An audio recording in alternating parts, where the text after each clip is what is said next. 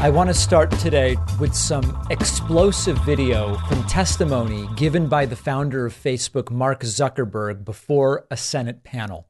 Now, we're going to look at exchanges between Mark Zuckerberg and two Republican senators, Josh Hawley and Ted Cruz.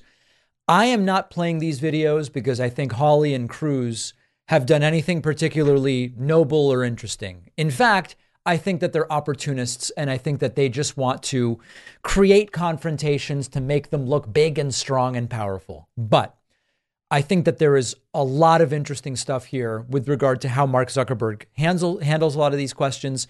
Many of these questions were about families impacted by child sexual exploitation online.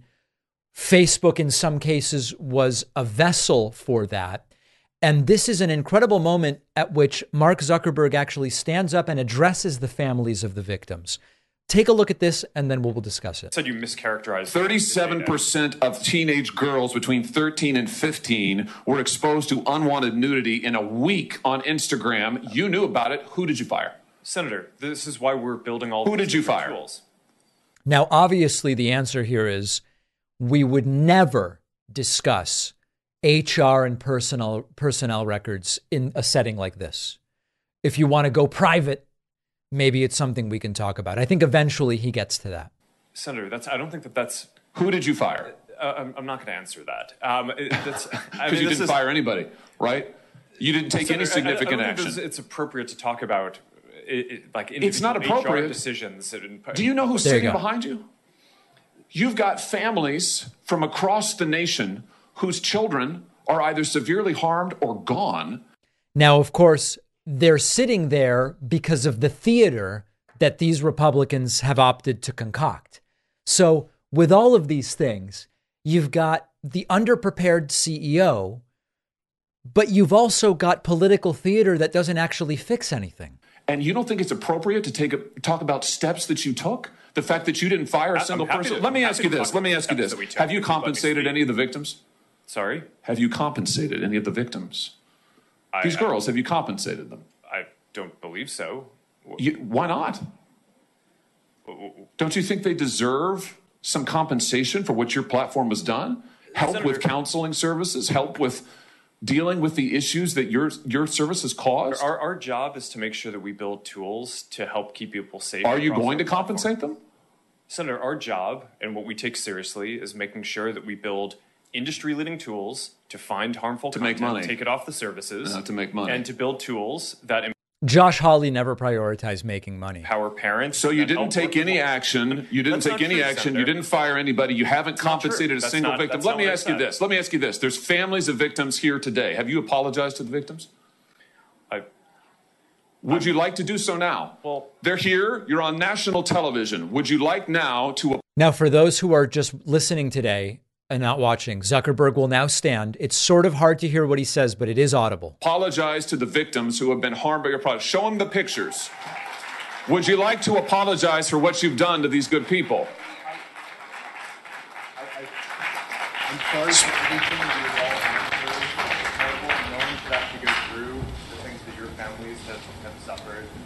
And this is why we invested so much and are going to continue doing industry-leading efforts to make sure that no one has to go through the types of things that your families have had to suffer. So he's essentially saying he's sorry for what people have had to go through, and this is why they take on industry-leading efforts to make sure it doesn't happen again.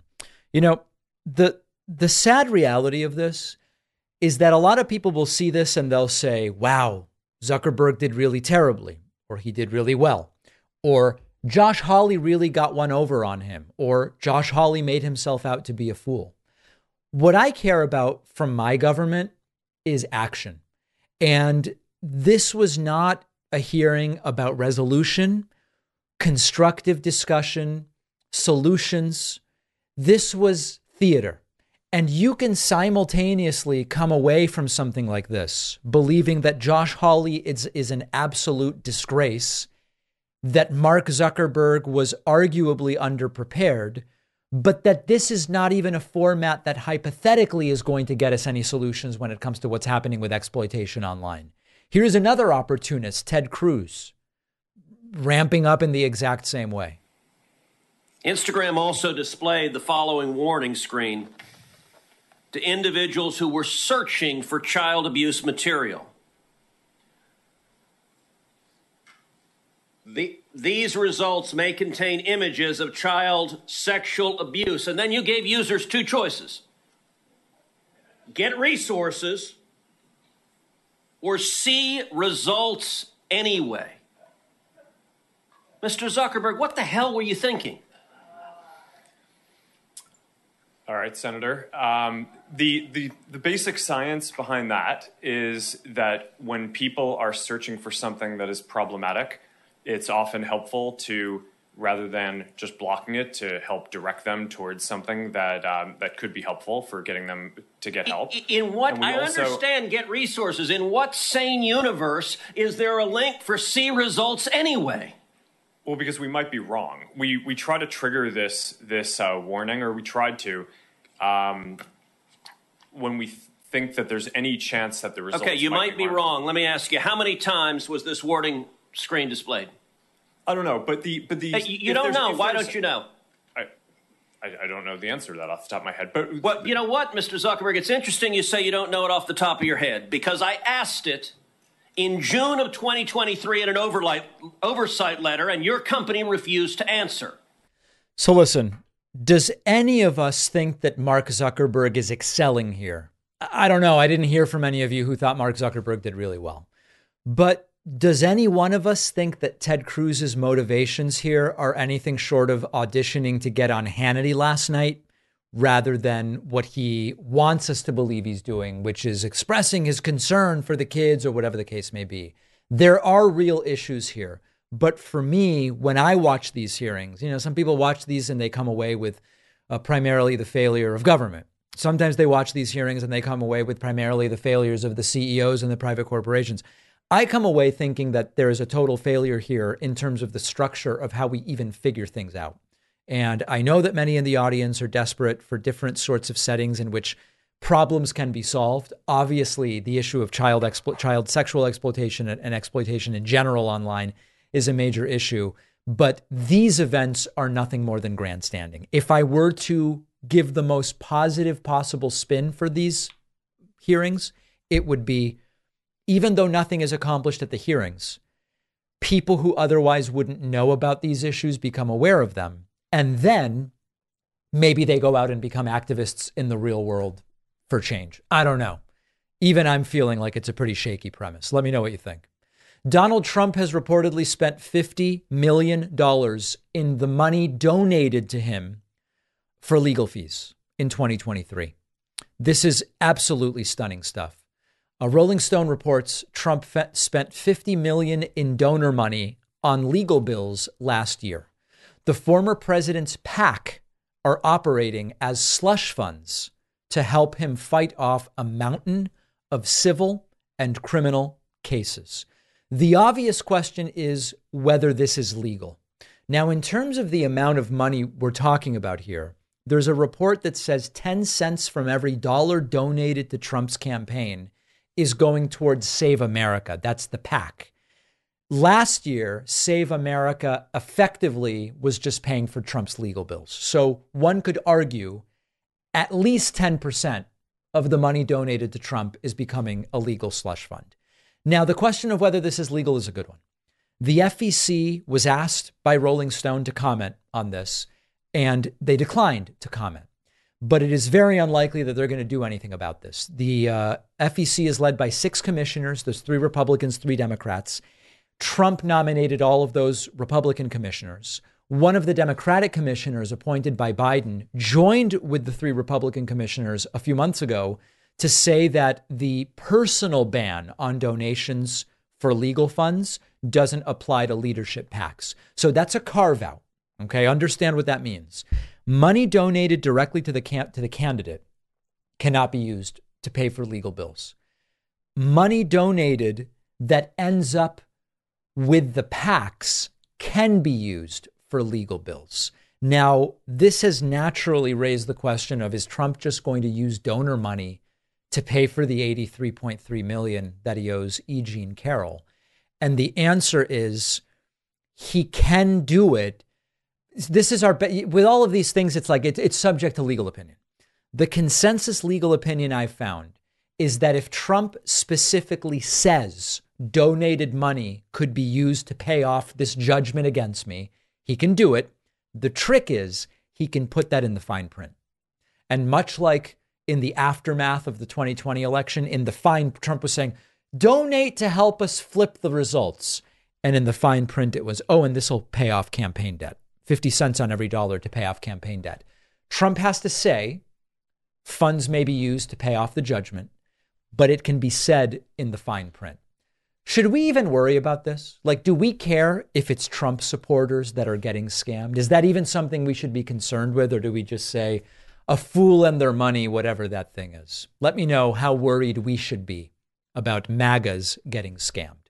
Hey, one final Taylor Swift story. Marsha Blackburn is a Republican senator from Tennessee. Marsha Blackburn was on Newsmax and she was asked about Taylor Swift. She tread so lightly, like she was walking on eggshells, because she knows Taylor Swift is too popular to attack. And she knows if she goes scorched earth on Taylor Swift, it hurts her. This is so funny to watch. Senator, I want to ask you about Taylor Swift. So she spends a whole lot of time in your home state of Tennessee, even though she was born in Mississippi. Newsweek had a poll yesterday that found that 18% of voters would actually vote for whoever Taylor Swift told them to vote for. Right. In 2020, in a documentary, she said that you were Donald Trump in a wig. How do you respond to that? And what's your take on the impact she could have in November? Taylor Swift is really a popular, very talented young woman. She has built quite an empire. I am so thrilled that she has chosen to base that in Nashville. She is considered to be an influencer. I think when it comes to elections, people look at the issues that are important to them, and they make their decisions. Right now, we know that the border, the open border, the Biden border policy, that is something at the top of the list for so many people. Certainly in Tennessee, the border is issue number one. So I got to ask, did it bother you, or do her comments bother you at all when she said Trump in a wig? I just shake it off. That is someone who knows who is more popular in her home state. And it is not Marsha Blackburn. I think this is the fascinating next layer, which is the right-wing media types. They have no problem going after Taylor Swift because it doesn't matter. But Marsha Blackburn is in the heart of it. She's in Tennessee. And it's a lose-lose in the sense of she knows that if she attacks Taylor Swift, it's not good for her. And if she doesn't attack Taylor Swift, then maybe Tennesseans just listen to Taylor Swift and don't vote for Marsha Blackburn, which she already told them not to do last time. But the power of the Swift movement is palpable there. And I am, a year ago, I didn't even think about Taylor Swift. And the power that she has now secured by getting herself involved in voter registration is fascinating. It's going to be a fascinating 9.5 months. Let's take a quick break. We're going to take some of your calls after this.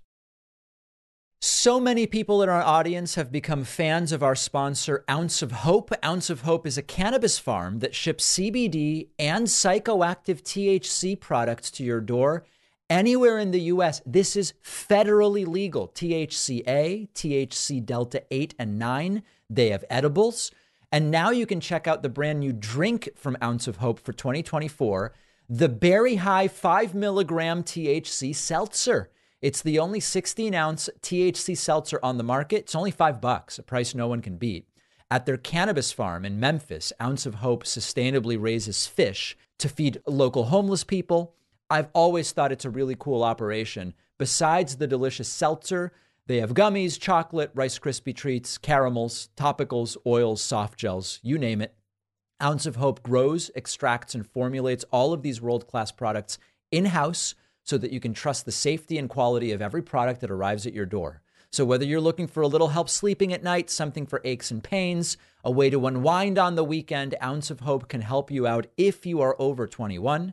And right now you can pick up their Berry High 5 milligram THC seltzers for $5 each at ounceofhope.com. No one can beat that price. And aside from their drinks, you'll get 20% off everything else when you use the code PACMAN. That's ounceofhope.com. Pick up one of their THC seltzers for just $5. Use the code PACMAN to get 20% off everything else. The info is in the podcast notes. One of our sponsors today is BetterHelp. Viewers of the show, listeners know I'm a big advocate of therapy. I think it's important to make it more accessible, remove any stigma that might be associated. We all carry around different stressors, big and small. When we keep them bottled up, it can start to affect us negatively. And therapy is a safe space to get things off your chest, figure out how to work through whatever's weighing you down. If you're thinking of starting therapy, give BetterHelp a try. BetterHelp is therapy done entirely online, designed to be convenient, flexible, suited to your schedule. Fill out a brief questionnaire. You'll be matched with a licensed therapist. Switch therapists anytime at no additional charge. I'm a huge believer in talk therapy, and BetterHelp is making it more accessible to more people. You can even find a therapist who specializes in certain areas, which maybe you can't find where you are geographically. There are lots of great benefits to doing therapy online.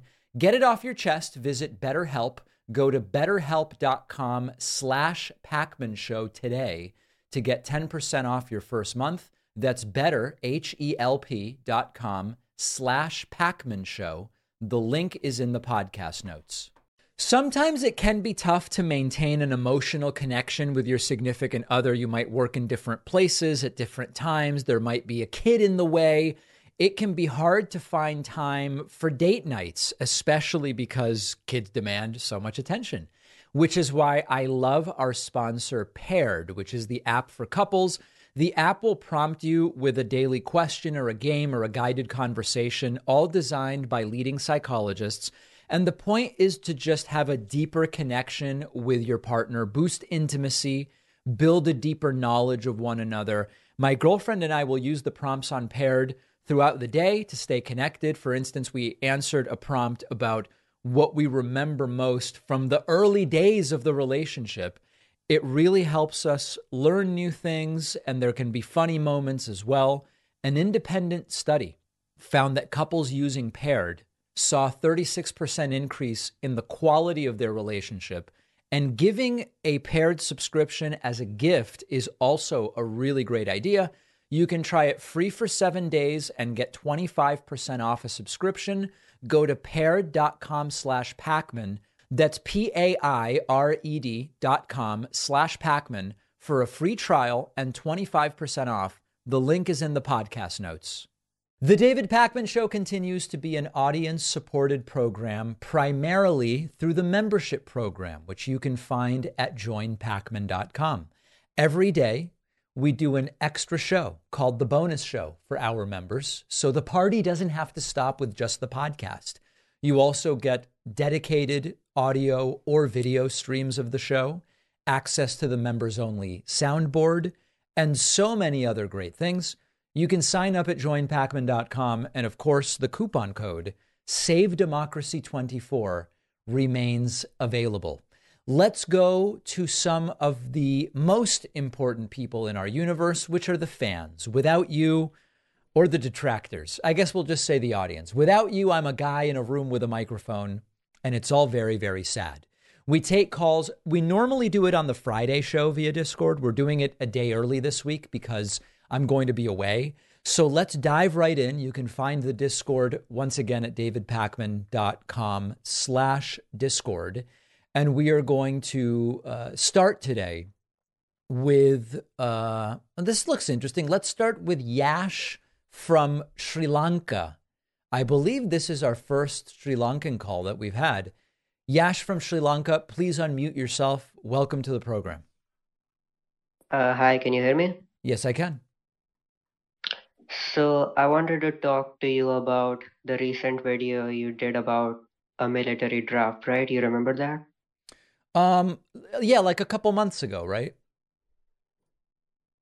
Yeah, so, when I watched the video, I was just shocked that you call yourself a progressive and yet you would even entertain an idea of a military draft. Do you realize it would be unconstitutional?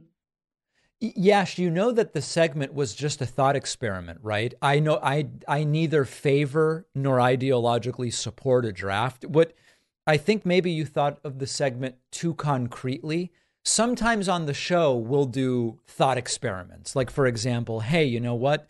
Republicans say X, but if they really meant it, then they should support this other thing. It's just abstract thinking. So the segment was not me entertaining a draft. I'm against a draft. I don't want a draft. I'm not arguing a draft would be constitutional. All I'm saying is, here is a list of things which you could argue in a theoretical way could be positives about a draft, but that's it. I'm not entertaining a draft in any real way.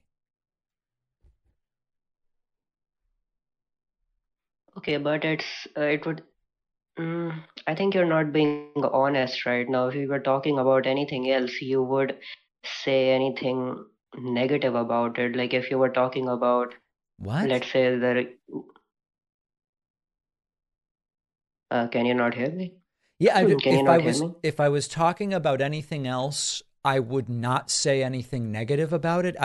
It was just a thought experiment, right? It was, hey, if we had a draft and there were more progressives in the military and a higher percentage of the population had a stake in what the military was doing, would it actually be a moderating influence on the military? That's all that it was. But you hear me saying I'm not an advocate of a draft. I'm not entertaining a draft. I'm not suggesting a draft. Well, okay, I get you, but it's just strange to me that I hear these American progressives. You guys generally don't have any issue with the draft. Like it exists right now, and I don't hear any progressive rally against it. So it's just what draft? Where does a draft exist right now? You guys call it selective service, I think. Oh yeah, but when's the last time someone was drafted? When was the last time slavery existed? I think What? it was 40 years. Yeah, things can be in the past, and progressives say this all the time. Just because slavery was 40 or 50 years ago, we still have ramifications for it. I'm not saying there aren't ramifications to slavery, but I'm just confused when you first said that I'm entertaining a draft. When I told you I wasn't, you said, I just can't believe you progressives are entertaining a draft. I don't know who you're talking about. I don't support a draft, Yash. Could I be any clearer? Then I said that you progressives in general, you and people like you, are generally not against a draft. I don't see any people No, I'm against rally a draft. against. I'm against a draft. Which progressives are in favor of a draft? Yeah, it's just not a premier issue, just like a lot of other things you talk about, I think. Well, there's no draft, so it's sort of like, I don't know why it has to be a premier issue because nobody's getting drafted. Yeah, they still have to register for it, so there's still something active going on. Okay, but it doesn't seem like there's any reason that it would be a premier issue when there's no active draft and we're not advocating for a draft. It's just a weird thing. I don't know why it would. Let me tell you, I'll put it this way. If selective service registration became the premier issue on this program, I think I would lose my entire audience.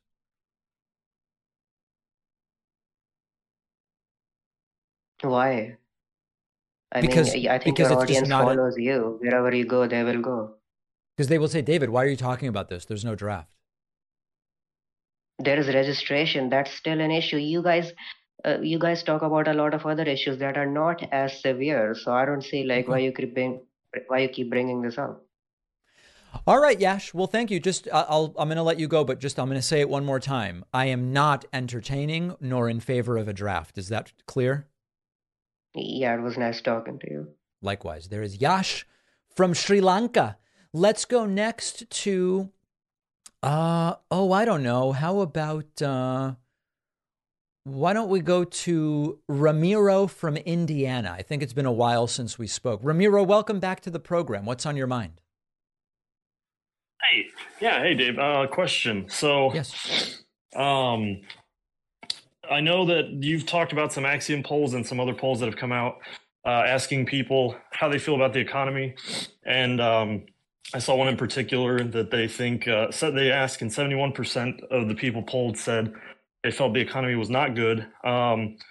60% when they were asked about their personal financial situation, 60% that said that it was pretty decent. And I know it's become more and more of an issue. I know you've spoken a lot more about it because it's become more of a question as far as Joe Biden's electability. And I know that the Democrats have outperformed polls on average throughout the country, state, local, everything, by about 10%.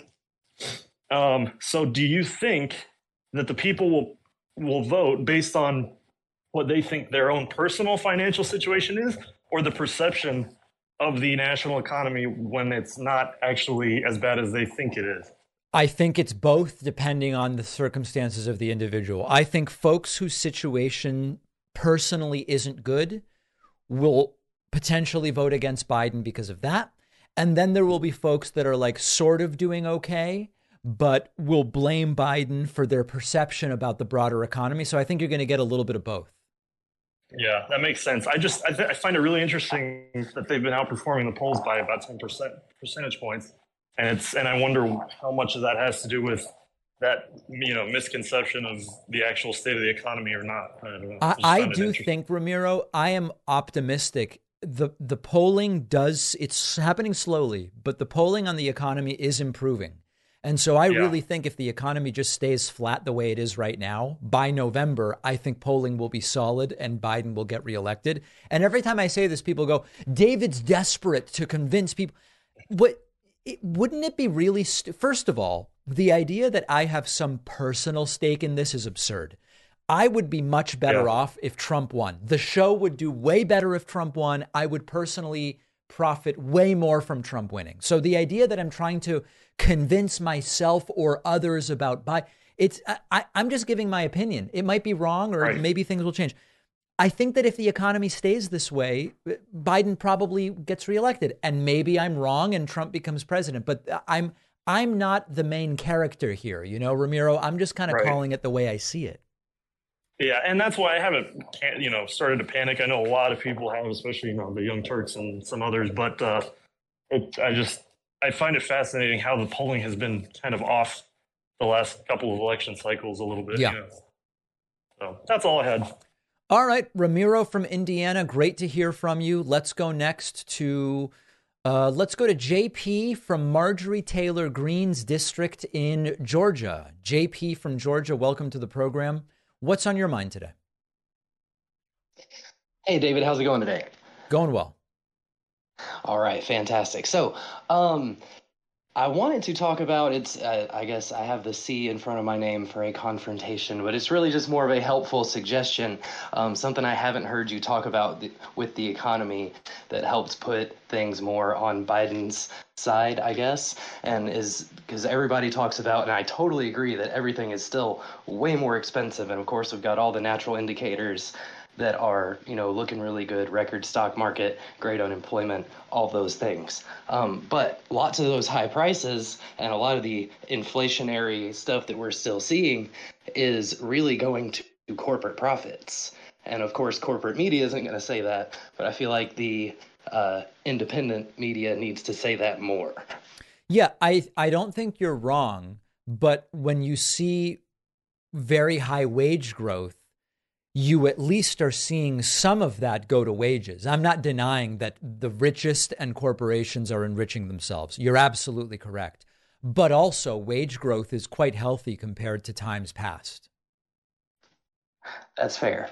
That's fair. I just think that it needs to be pointed out a little more because I forgot where I saw it, but at one point it was up to about 60% of the cost of inflation was going towards those corporate profits at the worst time. So, all right. Yes. Fair point, and I appreciate you making it. Something to bring up. JP from Georgia, so great to hear from you. Let's go next to, I don't even know what this person's name is. Sean from Massachusetts. Welcome to the program. What is on your mind today? Hi, can you hear me? Yes, I can. Yeah, I wanted to talk about the college president issue with the comments around genocide and stuff. Do you know what I'm referring to? Yeah, you're referring to the MIT, Harvard, and UPenn college presidents who had the hearing in D.C. They were asked about calling for the genocide of Jews. They kind of fumbled, and I guess as of now, 2 of the 3 were fired. Yeah. So maybe I misunderstand the situation, and I want to be clear that, I don't think that anyone should be genocide. I certainly disagree with any of those beliefs, but I guess when I sort of watched when the presidents answered, I thought that their answers were kind of reasonable. That they were sort of asked a hypothetical. If this is a statement that happens on your campus, is this bullying? And they sort of said, oh, it depends on the context. And I guess I just thought that was a reasonable answer, that there would be times that, yes, this is inappropriate for them to say, especially if it's connected with any acts of violence or anything like that. But if someone's just sort of saying it, well, let's explore that a little bit, Sean. I want to Sure. I'm thinking about this with you. Give me a context where calling for the genocide of Jews would be, right? You said it depends on the context. Give me a context where it would be okay. Like what's the paint the picture of the scenario where calling for the genocide of Jews on a college campus would be okay. Sure. So if someone who is going to college in the USA, but their family lives in Israel, and they have a sign up that says, my entire family was killed on October 7th. I think the Palestinians should be genocide for what happened on October 7th. And it's just a sign. They're not, calling for any acts of violence or anything like that. But hold on a second, Sean, you're not even giving me an example. We're already, the question was, your assertion was, there could be some situations where calling for the genocide of Jews would be okay. And you just gave me an example of an Israeli student calling for the genocide of Palestinians. Let's go back to what you called in about. Give me the example of, just to be consistent, not that calling for any genocide is okay. Give me an example of where calling for the genocide as from a, I don't agree with it. I don't think it's correct. I would, certainly talk to this person and say there's better ways to express this opinion, but we have, at least in the U.S., the First Amendment, and it's like, well, I would defend your right to say it as long as, the moment that it becomes violent, the moment they even physically touch someone and it becomes physically violent, then I have a problem with it. But if it's just making statements, then they have a right to say it. And would you apply the same thing to if there were students on campus calling for the genocide of trans people or black people or women? Again, I guess I'm having a little trouble with your definition of okay. So I wouldn't agree with it. I would say that you would say that it should be allowed. It should be, the colleges should allow that. Yes, that it's it's their First Amendment right to say these things. There's a man near my home who he holds up a sign near a traffic sort of he's not blocking traffic or anything like that, and it says abortion is a sin, and I am aggressively pro-choice, so I vehemently disagree with him, but he has every right to hold up that sign. Now, you understand, Sean, that there is a difference between a sign in a public place saying abortion is a sin versus calling for the genocide of groups of people based on immutable characteristics on college campuses where they have rules that they can establish, right? Like, I'm not saying one is right or wrong, but you're agreeing that these are two different things? Absolutely. You Absolutely. Are. Okay. All right. I think the problem really was that we all know that if you had replaced genocide of Jews with trans, gay, women, black students, their answers would have been different. And we know that based on the way that schools have actually behaved in those scenarios, even with falling way short of calling for genocide. But, I don't really have a horse in the race. I thought they fumbled in terms of their performance badly. They lost the confidence of faculty and alumni, et cetera. And so 2 of them ended up having to resign. It's just, that's what the stakeholders ultimately wanted. Sure. All right. Well, thank you so much for your time. That's what I wanted to talk about. All right, Sean, thank you so much. We're going to take a quick break and go right back to the phones in a moment. So if you're holding on to talk to me, just hang on a moment longer. You may remember a few years ago, the show got hacked and several $1,000s were stolen. We never got it back. But now I have a lot more peace of mind because we use Aura. Our sponsor, Aura, is the all-in-one tool to protect your online and financial accounts. Aura alerts you anytime your personal info is found on the dark web or in data breaches, could be social security number, logins, financial accounts. You will get very fast alerts if a criminal does something like try to open up a bank account in your name, take out credit in your name. Aura will also monitor your bank accounts, your home and auto titles, which can help to guard against fraud. And Aura even protects your phone by letting you block and screen spam calls and texts. Aura has parental controls for your kids' devices to restrict apps, manage screen time, set focus time. You can try Aura free for 14 days at aura.com/Pacman. It only takes a few seconds to use the free trial to see if your username and passwords have been leaked online. That's aura.com/Pacman. The link is in the podcast notes. Next time you're shopping online, getting someone a gift, check out our sponsor, Deal Dash. You can get some great deals. Here's how it works. When stores and warehouses have excess merchandise, they send it to Deal Dash for cheap. So Deal Dash can sell it to you for pennies on the dollar. And we're only talking about brand new items, nothing used at all. You buy bids up front to auction on the items. For example, $30 for 400 bids. Every auction starts at $0. There's no minimum. Each bid increases the price by a penny. If no one bids only 10 seconds after you bid, you win. And the important part is if you don't win, you can still choose to buy the item for the listed price and get your bids back and use them for something else. That's why a lot of people really like the Deal Dash system. Right now, I'm bidding on this nice casserole dish. I've been meaning to get one for a while. And if I can get a really good price on Deal Dash, even better. Everybody can find something they need on Deal Dash. Go to dealdash.com/Pacman. You will get 100 free bids with your first bid pack purchase when you use my promo code Pacman. That's dealdash.com/Pacman for 100 free bids. The info is in the podcast notes.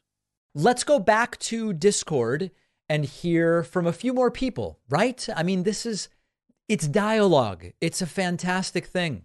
Let's go to Paul from Florida. Paul, welcome to the program. What's on your mind today? Hi. Hi. Can you hear me? Yes. Yeah, so last time we spoke, I was leaning more towards Trump, but I changed my mind since. And actually, I want to do a favor to all the left-thinking people. If anyone in the audience is still thinking about voting for Trump, and if they can find spare time, they should read a book. It's called The Cult of Trump by Stephen Hassan.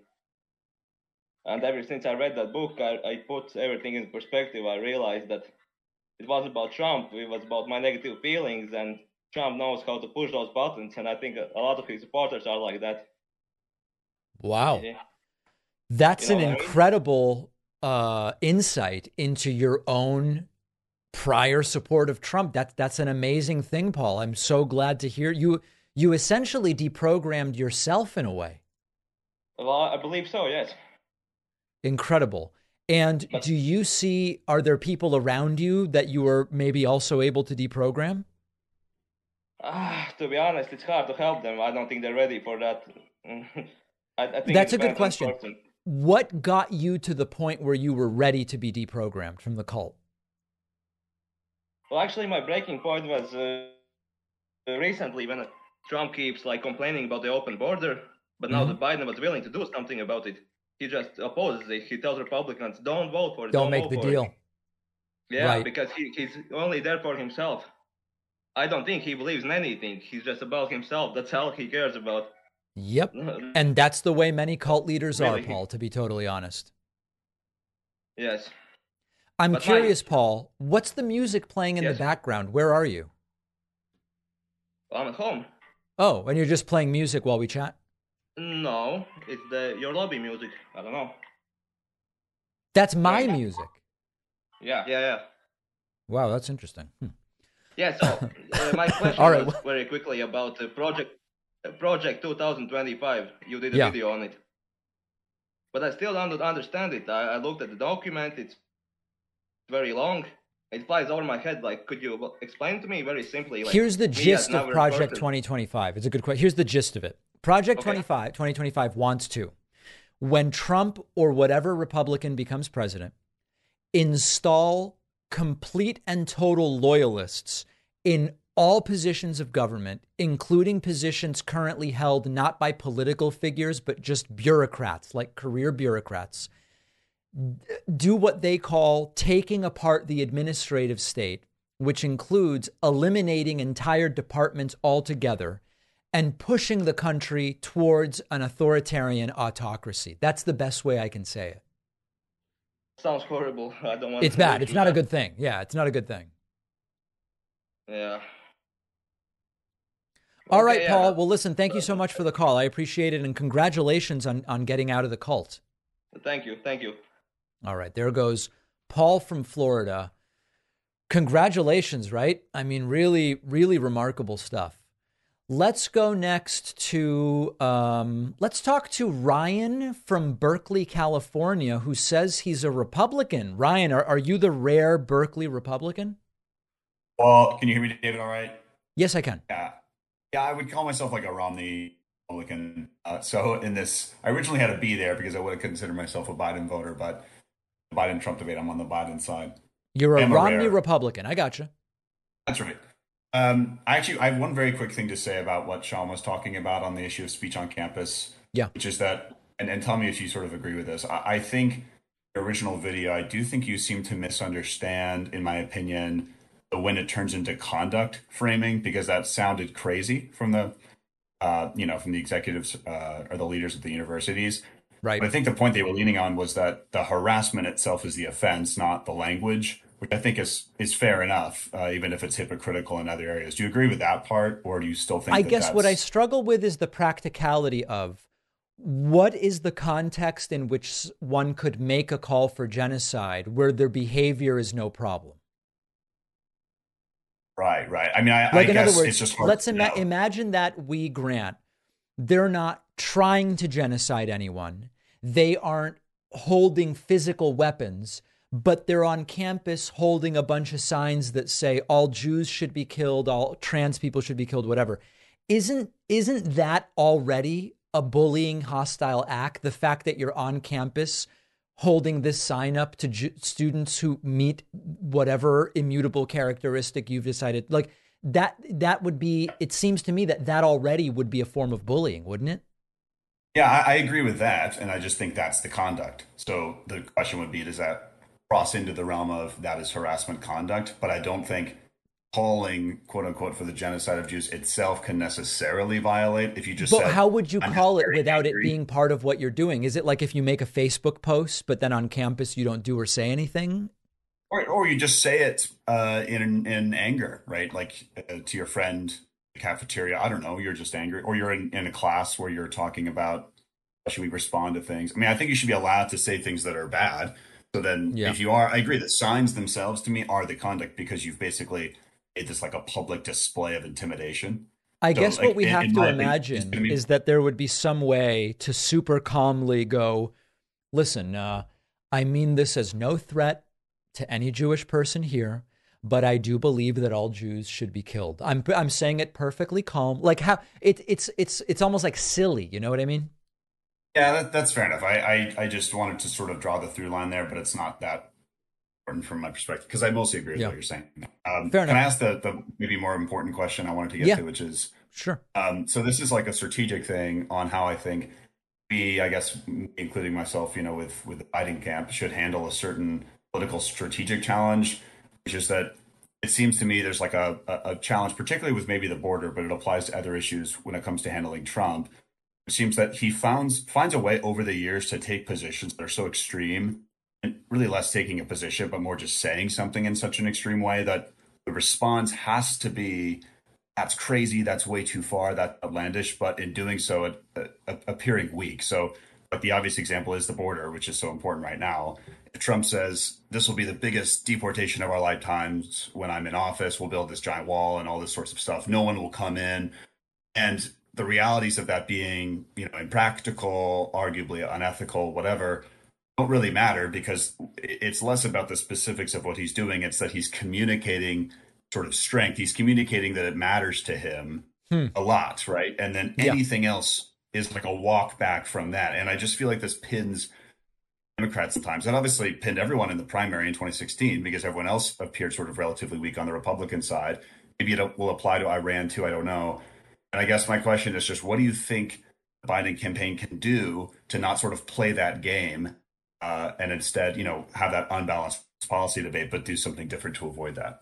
I'm going to be completely honest, Ryan. The way that the dynamics of this general election are shaping up, I don't know that it's going to come down to the Biden campaign figuring out how to counterpoint these outlandish statements from Trump anyway. I don't think that is going to be the dynamic of this campaign. In a normal campaign, Trump would say this outlandish thing, and then it would put the other candidate, Biden, in a position to have to respond substantively, but figure out what sort of policy can I stake out here that is going to be. There is no indication to me that is at all going to be the way that this campaign goes down. And so I don't even think it's a concern, to be totally frank. Yeah, that's a take.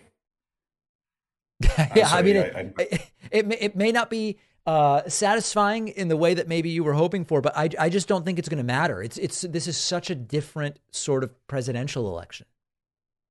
It's kind of like when you laugh at people who are undecided, right? It's like it does feel like everything's not playing on the policy realm. 100%. How could you possibly be undecided? It's insane. Okay, well, thank you, David. I appreciate it. All right, thanks very much. Great to hear from you. There's Ryan, Republican from Berkeley, California. Fascinating stuff. Let's go next to, I don't know. How about Santo from Louisiana, who's also a website member at joinpacman.com, which I very much appreciate. Welcome, Santo. What's on your mind today? Hello. How you doing? Doing well. Been a while. Okay, so I know that we already talked about this in the past, not you and I, but, on the channel. Mm-hmm. So if Donald Trump loses, do you think that a lot of people that came into politics on both sides, because whenever he came in, a lot of people came in the anti-Trump, and then a lot of people came in the pro-Trump, column. After so in a post-Trump ecosystem, do you think that a lot of those people are going to stay involved? Like, do you think it was like a wake-up call to them? Really good question. Enough. I think it's going to be a mix, but I think there are a ton of Trump supporters who just barely even care about this stuff. They really are just in the Trump cult. I think they go away, if I'm honest, Santo. I don't think they stay involved in politics when Trump is out, unless there is a sort of anointed replacement for Trump in the cult. I think a ton of these people, they were never involved in politics before Trump, and they will get bored and exit once Trump isn't involved anymore either. That's my prediction. All right. Sounds good. I have one other silly thing, if you'll allow it. Sure.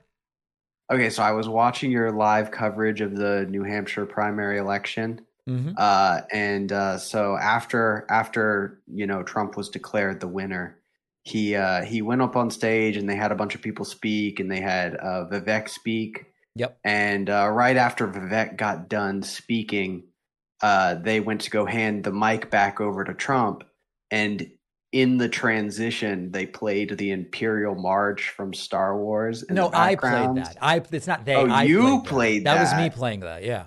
Oh, okay. I thought I that went over my head. I didn't even realize that it was you. That was me. Okay, that makes it less funny. Okay, yeah, it's definitely less funny.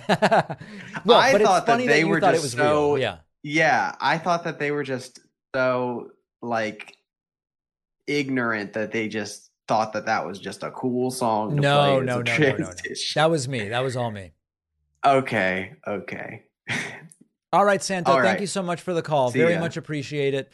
Let's go next to Miles from Colorado. Miles, welcome to the program. What's on your mind today? Hi, David. How are you doing? Doing well. All right, so I do have a little prepared question statement. So let me just read it off. So let me pretext the partial statement question to say that I fully grasp the danger of another possible Trump presidency and that we really do whatever it takes to keep him out of office. And I'm aware the Biden administration has had a lot of successful and beneficial bills passed, i.e. the CHIPS Act, Inflation Reduction Act, Infrastructure Bill, capping insulin, et cetera. But my question is, if we take a step back, like intellectually honest step back, like, do you really, or do we really think that Biden is the best candidate that could have come out of the left for this? Because I don't know. I mean, I could never have fathomed that we would have had another Trump Biden running, and that's really what it's looking like at this point. Yep. And I feel very shocked about it. I mean, Biden is just, he's old, he's very old. I mean, he has gaffes, like everyone has gaffes, but it's concerning to me. And my biggest question here is, what do you think about the fact that some states essentially canceled the Democratic primary? So you asked me three different things there. The canceling of the Democratic primary, parties never run a real primary when they have an incumbent. So there's nothing special going on the Democratic side or on the Republican side. Part of what's happening on the Democratic side is that the timing of New Hampshire versus South Carolina was moved around, and then this generated this thing where Biden was a write-in in New Hampshire. Honestly, I think it's totally irrelevant. When Republicans have an incumbent, they don't run a primary, but there are still people who say, I'm running, and then it's like, there's no primary. When Democrats have an incumbent, they do the same thing. I think it's a non-issue. I don't even think it's worth talking about. On your question of, do I think Biden is the best person to represent the Democratic Party or progressives? There's two different questions here, Miles. The first question is, if Biden weren't the president right now, would he be my top choice? If you said, David, who are the Democratic rising stars? Who do you want to run? I wouldn't list Biden.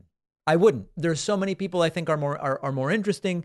Pete Buttigieg, Stacey Abrams, Gavin Newsom, Jamie Raskin. I could give you a list of 20 people. That's the question. That's part one of the question. The second part is, given that he is president and the economy is good and he has a long list of accomplishments, is the logical strategic decision to stick with him? I think the answer is probably yes. So you see how these are two different questions, right? Yeah, of course. Yeah, that's my take. Okay, and I did have one more question about that. And if Trump, inevitably does, I mean, it seems obvious he's going to be the primary pick. I don't know what's going to happen with his criminal cases. I mean, 91 felony indictments. For whatever reason, it seems the Republican Party, the constituents love to see these things. They cheer for it. I don't know why. Yep. But do you think that when Biden and Trump come across each other, do you think it's going to end up the same way, in your opinion, as 2020? What do you mean the same way, with Biden winning?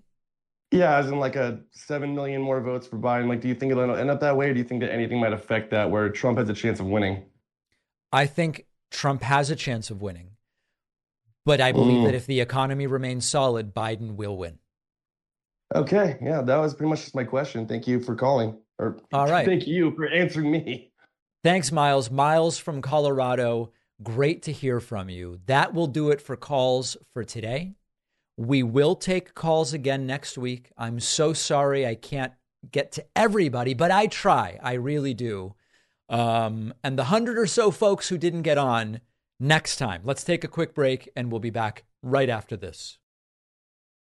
Did you know there are hundreds of commercial databases and people search sites that hold your personal information, and the number is growing every year?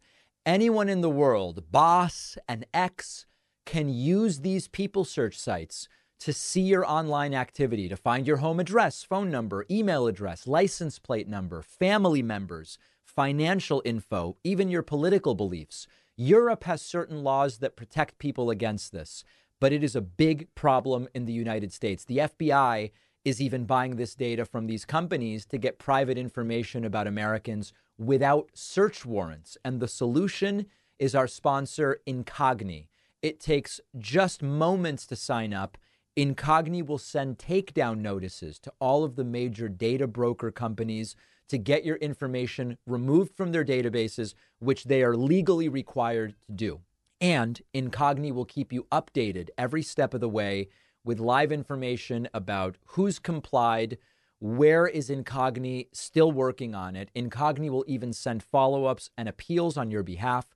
Go to incogni.com/Pacman. you'll get 60% off with the code Pacman.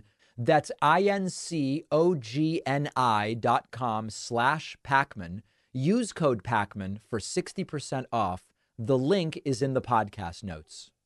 All right, it is time for the Friday feed bag one day early because I will be away tomorrow. So let's get into some of the feedback from folks in the audience. Emails count, YouTube comments, Instagram replies. You know, it's all valid if there's something interesting in there. I'm going to start today rather with some unhinged attack against me, although there are some of those coming up. I'm going to start with something serious, okay, at least in theory. This person posted to the subreddit, why do you feel entitled to the votes of leftists/progressives? When leftists or progressives say they wouldn't be voting or would be voting for a third party instead of voting Biden because Biden does not align with their values regarding certain topics like maybe taxes or Palestine or whatever, Democrats and people here, meaning I guess on my subreddit, seethe over why they should be voting for Biden and how it will be all their fault if Biden loses to Trump and blah, blah, blah. However, if a person that is center right or further right says they won't be voting for Biden and will be voting for Trump instead because Biden doesn't align with their values, I don't think anyone here would be screaming at them as to how they should be voting Biden or crying about how they would be the reason Biden loses. So my question is, why do you feel entitled to the votes of people that are to the left of you, but not to the right of you? If you want the votes of progressives so badly, shouldn't you at least make an effort to gain the votes of leftists by taking into account their values instead of just yelling at them?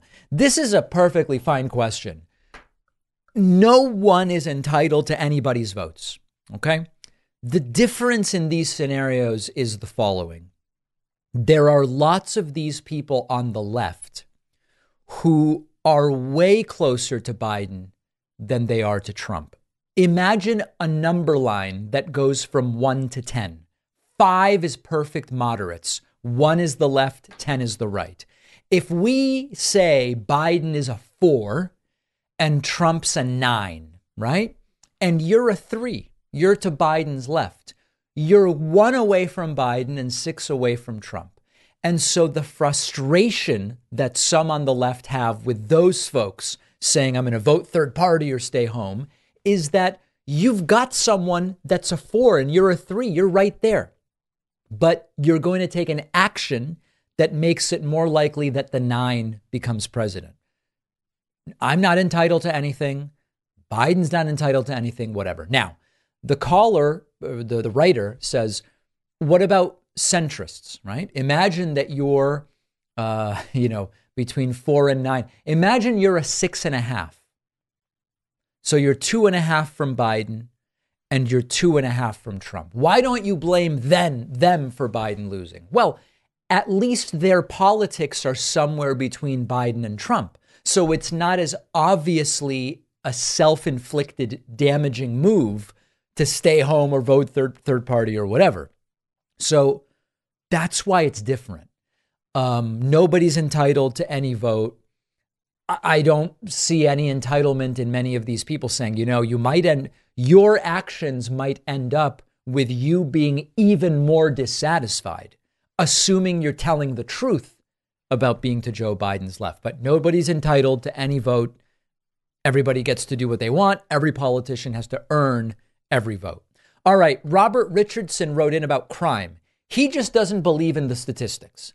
Robert says crime is not down. That's a ridiculous understatement. Laws have changed so that crime isn't labeled the same. Theft laws in California and why gangs of criminals are ransacked stores across the nation. People are having their cars broken into, windows smashed. Legalizing drug use, I guess, does lower crime rates, but also destroys the country's soul. This is very stupid because when we look at the data on violent crime and property crime, drug use is nowhere in there. So the argument is they've changed the laws. You legalize drugs, all of a sudden crime is down. Wrong. When you look at violent crime and property crime, drug use crimes are not in there. It's hard to say anything more than that. Tellis wrote in and says, the moment Trump wins this November, I am going both feet all in on the stock market because Trump will take it through the roof again. Trump 2024. You know, it's funny. If this guy has been sitting on the sidelines of the stock market since Joe Biden became president, waiting for Trump to win, to then put his money into the stock market, you've lost a lot of money, my friend. You've lost a lot of gains that you could have had during this record run-up under Joe Biden. But to each his own. You're talking about timing the market. I don't recommend doing that. I just keep investing no matter who's president. It's worked out pretty well. A user who goes by the name Sexbomb, and you see his profile picture here as well, wrote to us on TikTok and says, "You are a dumb ass for thinking that way. I am a veteran of the will back him as long as you try to put him away." What? He is the best president we've had in years. To each their own. And you can, I guess what this person's saying is, for as long as there are indictments against Trump, Sexbomb 1950 is going to be trying to make Trump president again. All right, well, you're absolutely entitled to do that. On Instagram, a user who goes by the handle Be Unapologetically Patriotic. So this is a very patriotic individual. He wrote in and said, "Hey, Davey, when are you going to start talking about the DNC pulling Joe Biden and replacing him with Michelle Big Mike Obama before the election?" Laughing, crying emoji. I have one answer, okay? Because remember, by the way, transphobic comment, disgusting in every way. We're going to skip over that for the time being. When will I start talking about Michelle Obama replacing Joe Biden this year on the ticket? I will start talking about that as soon as there is even a shred of evidence that it's going to happen. And you can count on that, my friend. You can count on that.